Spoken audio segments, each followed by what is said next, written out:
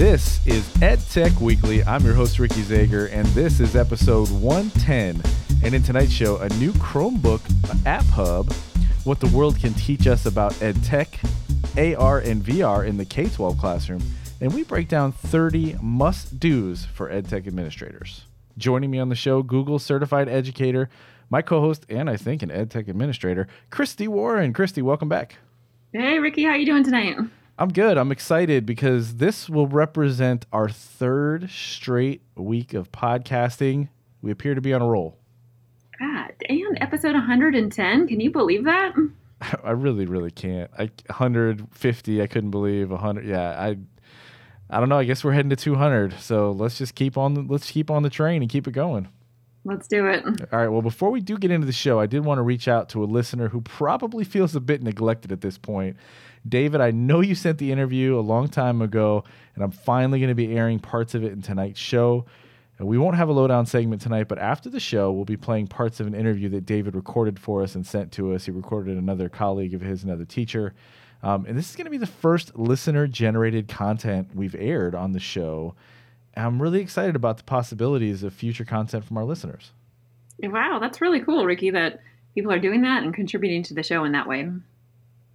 Yeah, I mean, we reflect when we say 110 episodes, and it's pretty cool that this little show started connected me with you and many others now, and I'm hoping that we can just continue to build this community even more. But let's get started, Christy, as we always do with that EdTech News Rundown. We begin with an article on govtech.com that gives 30 must-dos for district EdTech administrators. Kip Bentley, a veteran administrator, shares his thoughts on keys to success, and he does it in a numerical list, so my longtime fans of the show will know that I had no choice, but I had to feature this one. And many of these platitudinous, I really wanted to use that word, I'm sorry. I was checking to make sure I was spelling platitude correctly and came across the adjective version of the word. I know I'm a nerd. Anyway, even platitudes can be useful if you can get through the eye rolling when you hear them. So we'll talk about these more in our breakdown segment. Platitudinous. I'm not sure I knew that word before now, so I mean, listen. Learn something new. You see that word, you got to use it. That's how I feel anyway. Totally. All right, I look forward to talking more about those 30 must-dos later in the show. Our next story is from EdTech Magazine, and it gives us 3 exciting ways to use augmented and virtual reality in the classroom. As AR and VR tools become even more accessible, it is important to use them in ways that make an impact for students. They suggest using VR to take K-12 students on field trips, using AR to drive home coding concepts, and letting students start creating VR content from local places, which will then allow other students to experience using VR. The possibilities of this technology are really exciting. What do you think about this, Ricky? Listen, I just want the Oasis to happen ASAP. I mean, if you haven't read or seen Ready Player One, you should. I'm equally excited and scared for the possibilities of what AR and VR will bring us. Like, I just don't want to see all of us turn into vegetables who just put on VR goggles and never experience the real world anymore. But I do love the idea of the Oasis. And you know what? That's the second Ready Player One reference I've heard in one day today. The other had to do with container farming. If you don't know what that is, maybe look that up and check it out. Yeah, no, it's fascinating. I mean, it's a fascinating read. I suggest read it. If you were around in the 80s and you know any of that culture, I would say it's a must read if you haven't already. Yeah. Definitely. All right, an EdSurge article tells us that what the world can teach us about educational technology. A lot of this info comes down to the fact that other countries are much smaller and therefore can streamline the process more efficiently, but it doesn't mean the U.S. can't learn something from them. Unsurprisingly, the U.S. has a problem of how disconnected EdTech resources and information about those resources are. Smaller governments like Chile have a much more centralized EdTech ecosystem. Now, as EdTech continues to evolve, I got a feeling this problem's only going to get worse here in the United States unless we can somehow find a consensus on EdTech tools, how to centralize them a little bit more, and how to actually prove whether or not they are worthy of our time. I'm not holding my breath. Yeah, I don't know. Do you ever feel overwhelmed by the innovation and the amount of choices that we have? Just paring things down for, what are the best resources for our teachers to use at times can be overwhelming because we have a lot of choices. Yeah, I feel overwhelmed even in my small little world of ed tech when it comes to my job. So, the bigger picture of all students in elementary and K, I mean, the whole, yeah, it definitely can take your breath away when you think about just how large and how cumbersome it all is. Yeah. Our final story, EdTech Magazine tells us of a new tool for the Chromebook. It's called the Chromebook App Hub, and the hope is that it will make finding and integrating K 12 classroom apps easier. The Chromebook App Hub will let users filter applications by grade level and content area, see peer reviews, and comment for apps, and follow links to lesson plans that incorporate those specific apps. This could be a game changer for anyone who has Chromebooks, so make sure you check this one out if you do. I love that they relied heavily on educators' feedback to create this platform and that they integrated lesson plans. Yeah, I feel like we're becoming a Google sponsored show. I mean, but I guess this is really cool, even if it is Google. I kid. I really do love the concept. Even if this is ultimately just to get more lifetime Google users, I think if it helps students and teachers, I'm good with it. And, no matter who the company is, if they're making tools to help teachers and students be successful, I'm on board. Yeah, I mean, we have Chromebooks in our elementary schools, and everyone uses Chromebook at Chrome at our high schools. So I want to look into this. Yeah, definitely. All right, well, let's break down our first article of the show, the 30 must-dos for district edtech administrators. I have to admit, excuse me, that as much as I love numbered lists, I cringe a little bit as I read this list. I do believe these things are important, but this list is so cliche. Christy, I'll put the pressure on you since you're a district administrator. Which of these do you like the most or think are most important, or I don't know, I just want to hear your take on these. Well, first, I have a little eye roll here over the internets here about 30. Just, I guess, feeling like, how do we do 30 things and do them well? I don't think that's possible. So, what are the most important ones here? Scrolling through them, build relationships. I would say it all comes down to that, of building those relationships. We can do everything we want with tech, but if no one's using it, it really does no good. Spend time in schools. Obviously, if we don't see it in the classrooms or we don't know what's going on, we're disconnected. So that's really important, I think, for district administrators. Let's see, what else? Well, let me just read a couple of these because, again, I'm not saying that these things aren't important, but I think just the way that they're presented is interesting. So we have build bridges, not fences, listen more, talk less, plant seeds, persevere, build a strong team, play to your strengths. Okay, it's not that these things aren't important. They are. They're very important. They all are very important. But if you're like me, and I assume at least a few weirdos out there are like me, it just gets you like in a mood where you don't even want to deal with this because it's a little too like hip hip hooray, yeah, hooray, you can do this.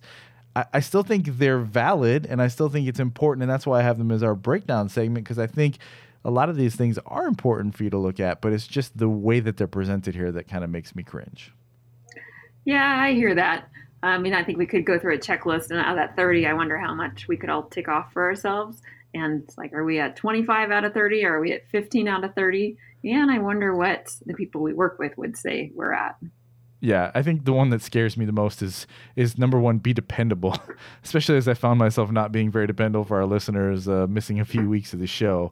But I do think that as an administrator, you can lose a lot of goodwill and support if you too often are promising things, you're not being dependable, you're not following through on them. I mean, we all like somebody who is a cheerleader in some aspects, right? So some of these things are great, but I think if you're just saying the words, if you're just acting like those things are important, but you're not living a lot of those, I think that's where the problems come in. And I feel like probably most ed tech leaders, administrators, or whatever it may be, do a lot of these things. Like that's part of what you do to be successful, I think, if we get down to it. But it may be something that you look at just to remind you that, hey, some of these things are important and you do need to think of them from time to time to maybe refocus if you're losing I don't want to say you're losing ground, but if you're not really doing the best in some of those little areas, maybe it gives you a chance to refocus. Yeah, and as I scroll through the list of 30, I'm not sure any one of those would only apply to an ed tech administrator. Any administrator, I think, would fall into those 30.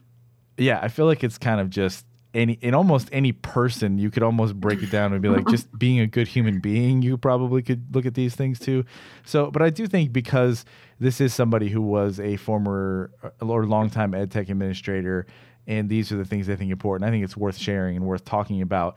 And I tried to put my snarkiness aside because at face value, it definitely makes me cringe. But hopefully you can get some things from this, and maybe it will help you refocus in a way that's good. Sure, and I see that is by Kip Bentley. And so if Kip Bentley wants to join us on our show, I'd love to hear his take on this. Oh, no. Now that you say that, I feel bad because I feel like I've been mean to Kip. I wasn't trying to be mean. But anyway, I don't really think spending any more time on this is going to be worth our listeners' time at this point because, again, if you want to check it out, feel free to check it out. And you can do that on edtechweeklyshow.com. Or you can use that whole search engine thing again. And if you want to follow the show on social media, look for EdTech Weekly Show, but no W at the end, on Twitter, Instagram, and Facebook.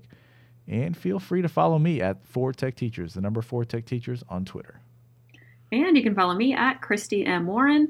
And remember, our show is available wherever you listen to your podcast. And now it is also available on Spotify. So if you also listen to iTunes, please give us a review. Yeah, that's right. And I think that's about it for this platitudinous show. I couldn't resist. We'll see you next time on Ed Tech Weekly. Platitudinous. Nice. Platitudinous. Hey, I'm using that word a lot this week, I promise. At least 5 times.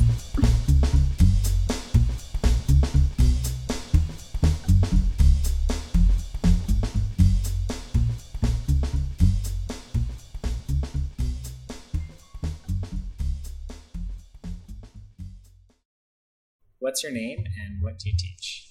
My name is Carol Rufflart and I teach 3rd grade. How long have you been teaching 3rd grade? 4 or 5 years. What technology is currently in your classroom? We have desktop computers, we Chromebooks, MacBooks, and iPads. I like the iPads and the MacBooks because I've had kids make movies with them in the past, whereas it's a little harder with the Chromebooks. How does technology get used on a daily or weekly basis in your classroom? This is my first year using Google Classroom, and I assign articles to the students to read. They have to share what they've learned in the article. So they're practicing reading articles on the computer and typing in some responses and their ideas about the articles, about what they've read. Prompted you to start doing that? Looking at MCAS scores last year, realizing kids were having trouble coming up with constructing a response to an article they read or a story they read. And we do it in our regular writing and reading curriculum, but this gives it a little extra practice, hopefully. And so it's a very good skill to be able to use your computer and type in a response, and it's also good to be able to go back into a text and find your answers. More practice is needed. This is also the first year they'll be taking MCAS on computer. Yes. Right? Yeah, so we started typing right away this year to get them ready. What's a project you've worked on with students that you felt was successful, that incorporated technology in some way? Just a tool or a project you're... Well, I have had a couple. In the past, I mentioned that the kids have made movies. During Genius Hour, they get to research or learn about anything that drives their passion. And some of my students a few years ago made movies about how to make a movie. And it was quite, it was fun. I mean, they had to write the script. First they do their writing the script, but then they use the computers to film themselves, giving the instructions, and it was a lot of fun. And then this year we're doing a Piper project, which is the kids are building a computer, and then they are going to be programming it by following the instructions that are already programmed, and it's Minecraft. So it's and that's always popular with the kids. And another thing I've done in the past, and I haven't done this year yet, is a Legos robotic, which the kids follow the instructions for building the different parts of the Legos, and then they program plug it into the computer and program it to get it to move. That's always fun. What have you liked about that project in the past? The Lego one? Yeah. I like that it touches on a lot of different. You can pair a child who's really good at building Legos with somebody who's really better at working the computer, and you have a successful. It touches on a lot of different skills that you don't usually get to touch on in a paper and pencil education way. Thank you so much.